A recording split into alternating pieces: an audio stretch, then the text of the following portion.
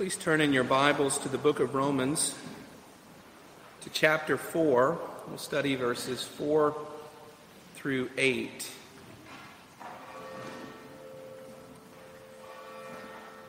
Romans chapter 4, we'll study verses 4 through 8. This is a letter written by the Apostle Paul to the diverse church in the city of Rome. This is a church that is partially made up of Gentile or non-Jewish believers from international backgrounds, and this is also a church partially made up of converted Jews or Jewish Christians. And so whenever Paul writes to them the book of Romans, he is intending to draw them together in a common faith, to strengthen them in the Lord Jesus Christ, to help them to stand firm in a city that is very much in opposition to Jesus. And this is also a church that he writes to that has had not only a little bit of division. They have been debating, arguing, and even dividing over doctrine.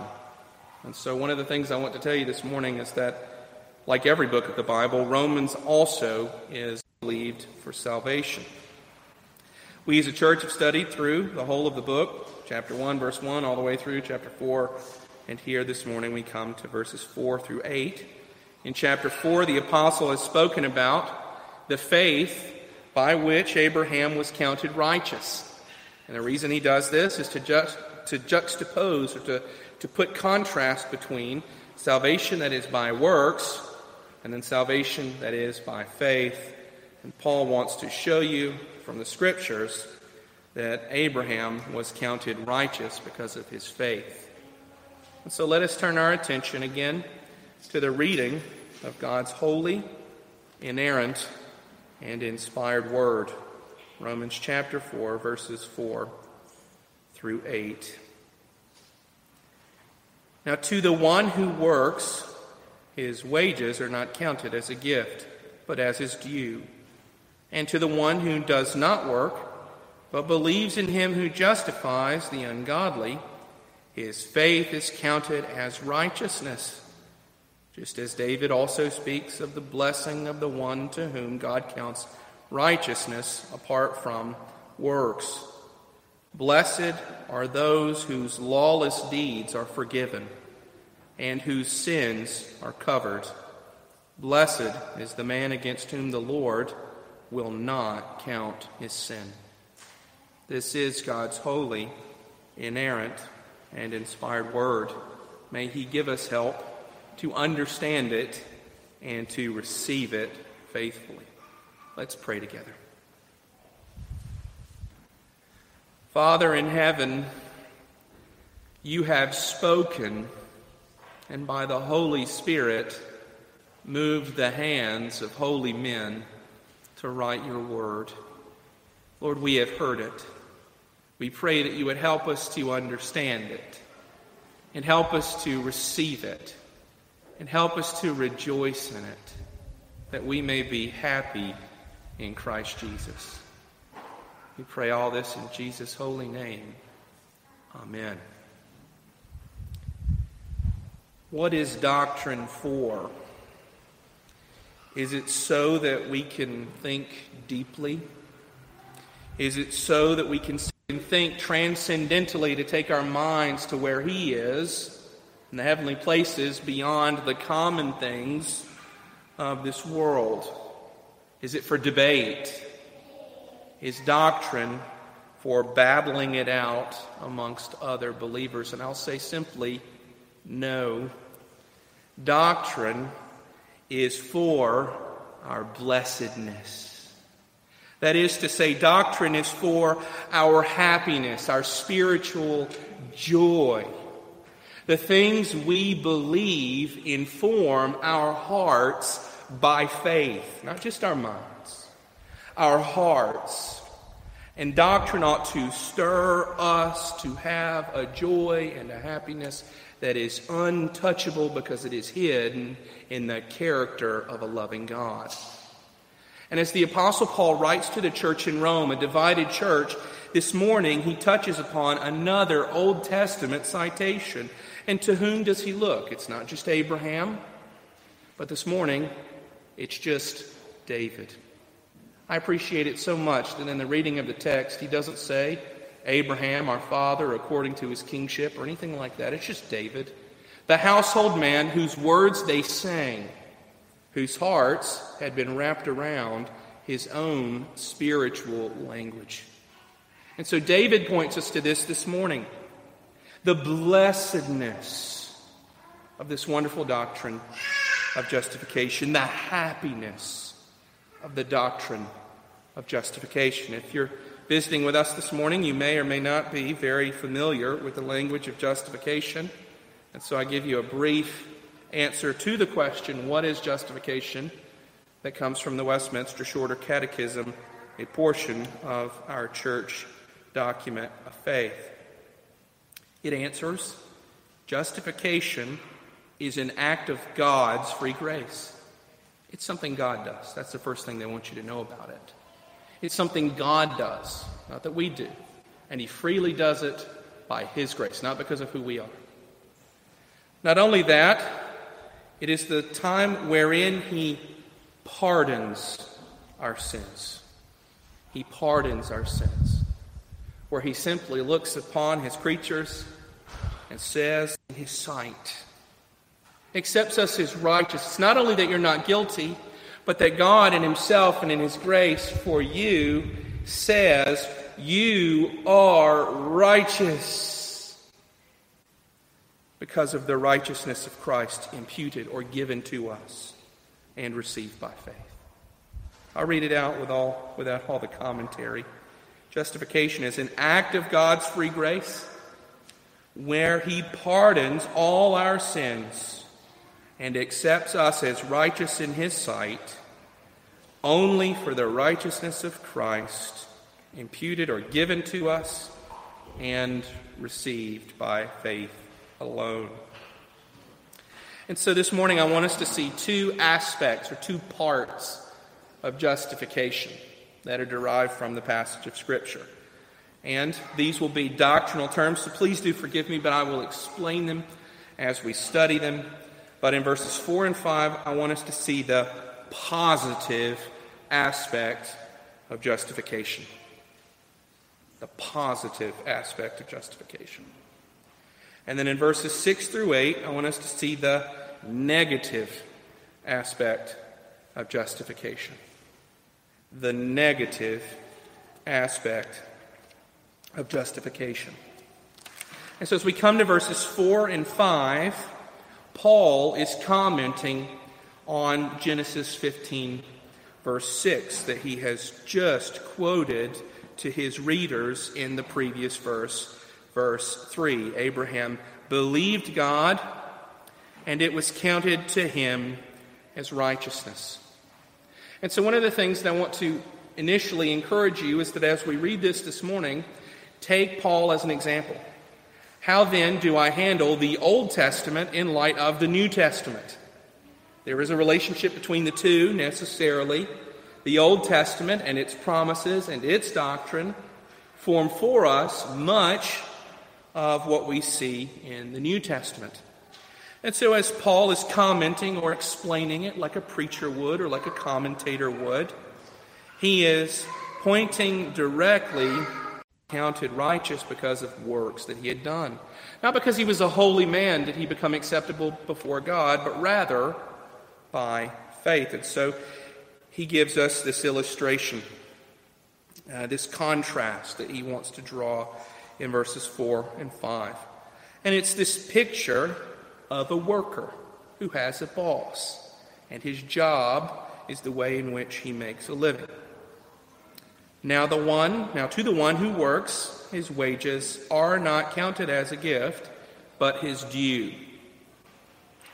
Now to the one who works, his wages or his pay are not counted as a gift, but as his due. That makes perfect sense, doesn't it? How many of you have a job?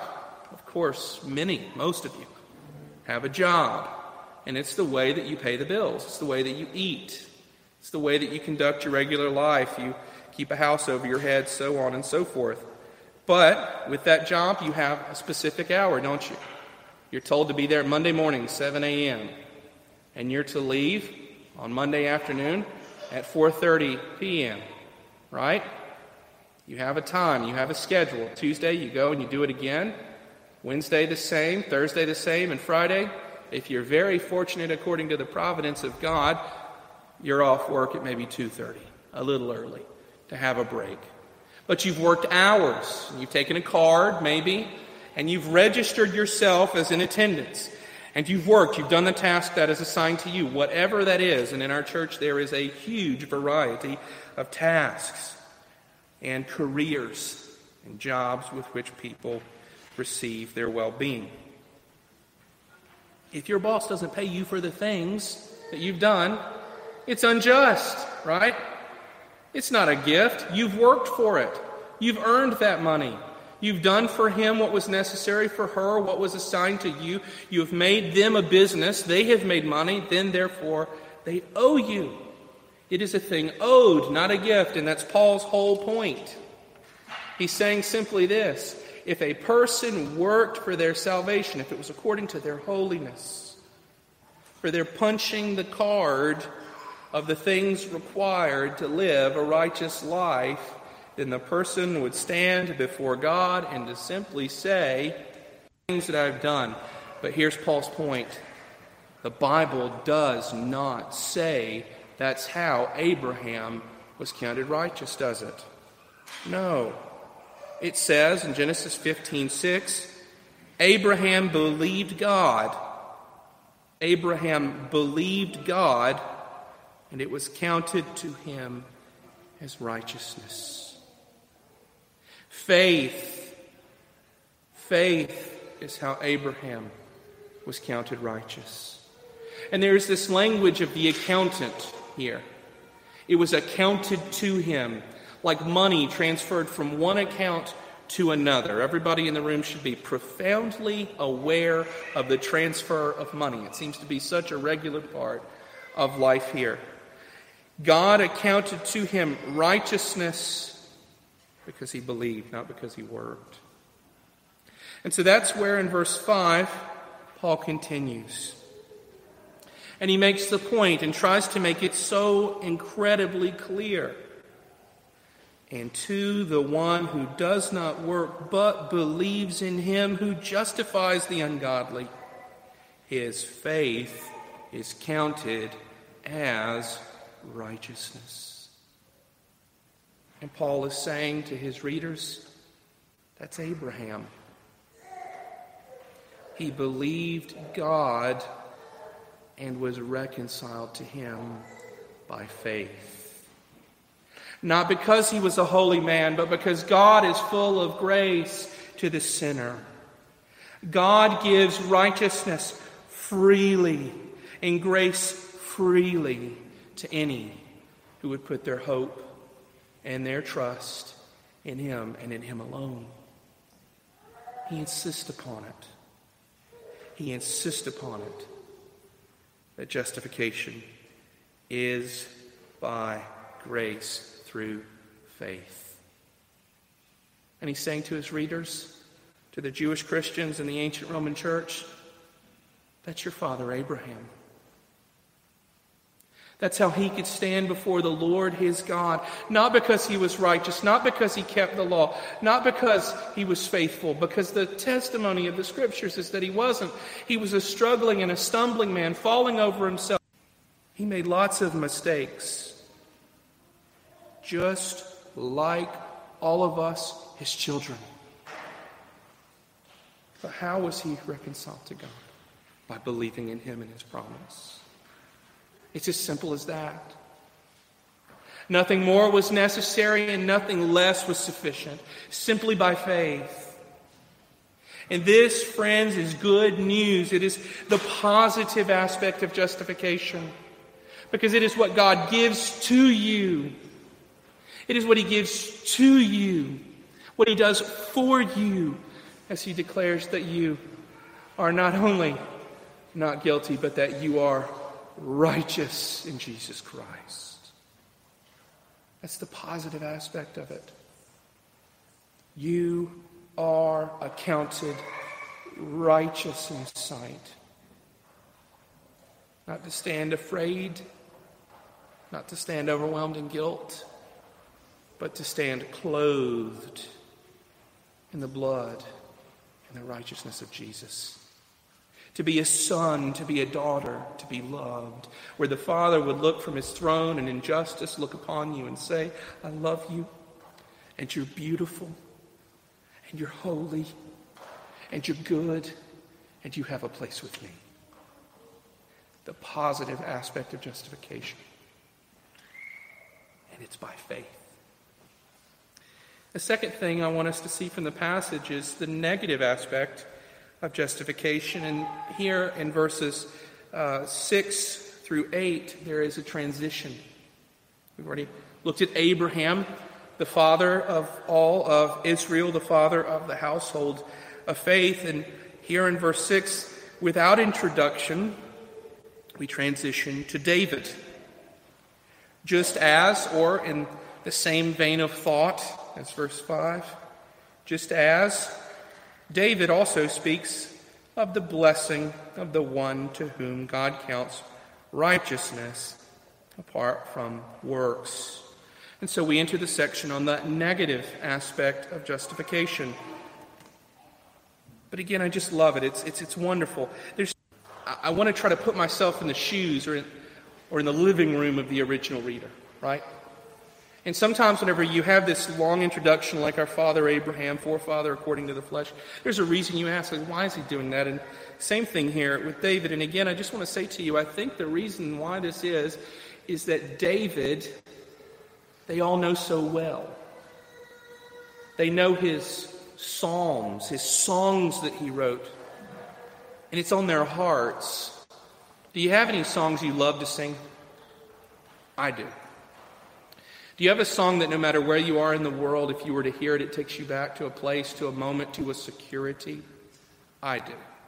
When we have our hymn sing in just a little while, I trust that some of the requests will remind you of sitting on your mother or your father's lap. It'll remind you of a time or a place or a security. And I think there's something of that for the people that he's writing to these Jewish Christians. And so he can just simply say, just as David also speaks. And there's an immediate thing whenever they say this. It's almost like saying your favorite writer or your favorite songwriter. Straight to the heart. Just as David also speaks of what? Of the blessing of the one to whom God counts righteousness apart from works. There's a deeper point of all this. Yes, it's doctrinal. But what's the point? Well, it's the point to which David puts his finger, as he so often does. It's on the heart. The word here, blessing, is then repeated in the psalm that's quoted, Psalm 32, verses 1 and 2. And it's the same word that's at the very beginning of the book of Psalms, Psalm 1. Oh, greatly blessed is the man who walketh not away in the counsel of ungodly men, or stands in sinners' way. You know that psalm? It's that same word, blessedness. It's the same word that you have in the New Testament that we spoke of this morning about beatitude, blessed. But what does it mean? Well, it has to do with happiness. With happiness. With the heart's joyful satisfaction. That you're filled up, as it were. And so the doctrine that he's about to express that's David's point. This should be deeply felt. This should be soul-affecting, confronting, and comforting. And so let's read what David says about the one whom God counts righteousness apart from works.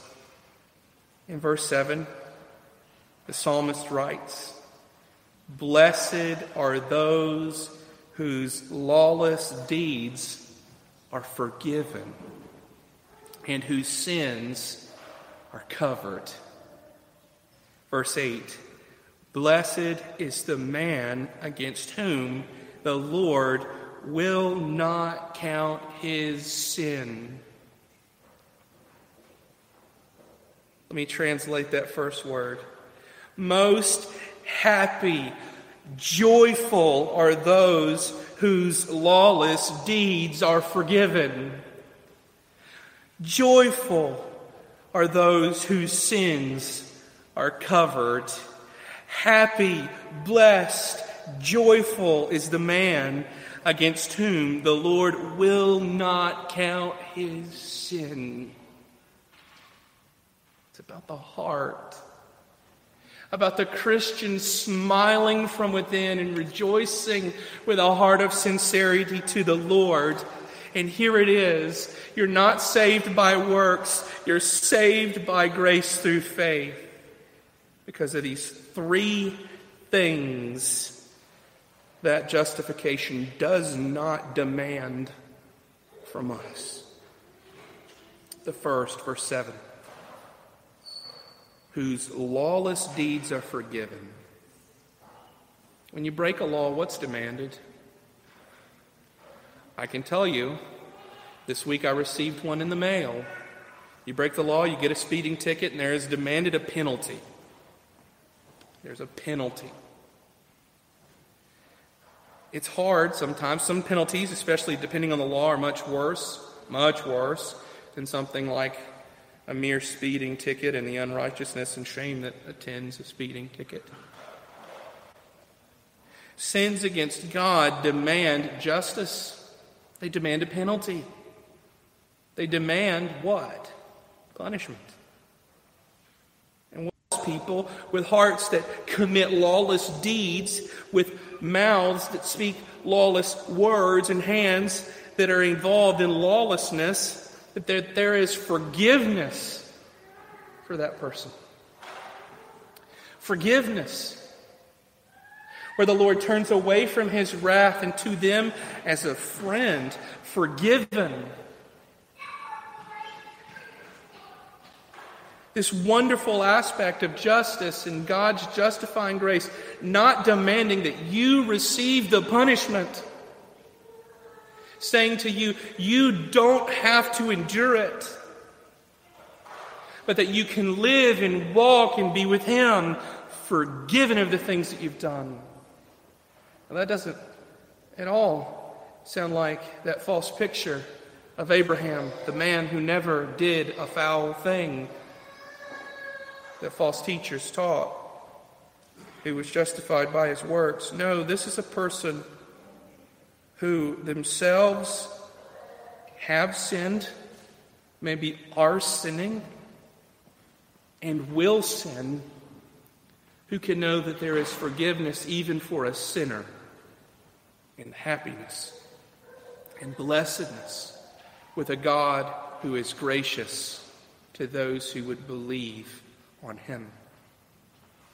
The second negative aspect of justification here in this verse is in the second part of verse 7, and whose sins are covered. You know, there's one thing to just simply say you're forgiven of a thing, right? And I think I can draw an illustration of this. It's one thing to say you're forgiven and then to see a repair, right? Anybody ever broken like a coffee mug? I have broken a lot of them. And my wife tells me that I'm the reason why my children have broken many more, because I leave them everywhere in the house. And I have favorite coffee mugs. I love coffee mugs that have like reformers on it, or book quotes, or geeky pastor stuff. I love that kind of thing. And so they're broken, and I think, well, maybe I'll fix it. And so I go and I buy some glue at the store, good glue, super glue, something. And then I find, all the inspiration. I take those desperate pieces of broken, probably lost a piece, right? And I've glued every piece carefully, and maybe I get it together. But does the thing look repaired? No. The few times I've been brave enough to try to put coffee in it, does it hold coffee? No. It's a broken cistern. It's no good for coffee. It'll be on your pants if you try to use the thing. It is one thing to To say you're forgiven or it's okay that you broke it, it's an entirely different thing to cover it or to fix the situation, to deal with it. And that's what is being spoken of here. The sins being covered, sin being dealt with. Not only that you don't have to be punished for the sin, but that the sin is taken from you and dealt with. What is this picturing? It's the atonement. It's the punishment that you deserve being dealt with. That the thing that you have done, that the law's punishment that you deserve is being covered by another. To put it into some terms like this, I can say it's not only that we say you're forgiven, but we can also say that in Christ, your sin will never come back to haunt you before the Lord of glory. It's done. It's finished. It's covered. His blood was spilled. His body broken. He died our death and put our death to death in his. Justification does not demand that you deal with your sin. It says by faith Jesus dealt with it. And then this third and wonderful negative aspect here listed in verse 8. Blessed is the man against whom the Lord will not count his sin. And so we return to the language of the accountant. This is not just the language of the courtroom, of being declared righteous, but the language of the accountant. We would say doctrinally this is the language of imputation, right? Where somebody is given a thing. Where I make a transfer to you, where you make a transfer to me, as it were. And the man against whom God will not count his sin, as it were, against him. But there is a removal. That's the picture, the depiction. Now, when we speak about the cross of Jesus, we understand a few things. We understand that we may be declared righteous because his righteousness is given to us. His obedience to the Father and to the Word of God is given to us. Like a check, like a bunch of money deposited into our account. But there's this other aspect that in that, he hangs on the cross. He is cursed because all of our guiltiness is then transferred from us to him. It's put into his account on his cross. And that's why the person can be blessed. And the Lord will never count our sins against us because he counted our sins against his Son. They've been deposited into his account. He paid the penalty. He settled the bill, and the demands of the law and of God's righteousness have been met in full. And David says, and I'm blessed because of it. I'm joyful. My heart swells because of these truths. Because it's not the thing that I would do, or even the things that I've failed to do in the keeping of the law and of good works and of righteousness before God. It is because I can have faith in the one who came and died for me. Justification is by faith, a free gift to any, not only that you might not no longer be an enemy of God, but that you would be his beloved child. Would you receive Christ? Would you know him if you've never known him? And Christian, would this old truth of your life with him, would this bring to your heart new joy, a fresh hope and happiness? A security that maybe you forgot for a moment so that your heart could be like the heart of David, offered to the Lord in praise. And this doctrine is for your blessedness. It's for your blessedness. Let's pray together.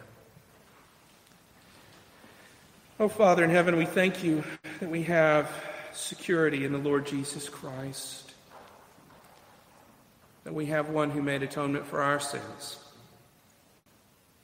and one who has brought us into the household of God clean and righteous, and who looks to his left and to his right, and he calls us brother and sister, O Lord, and who invites us to sit with him at your table.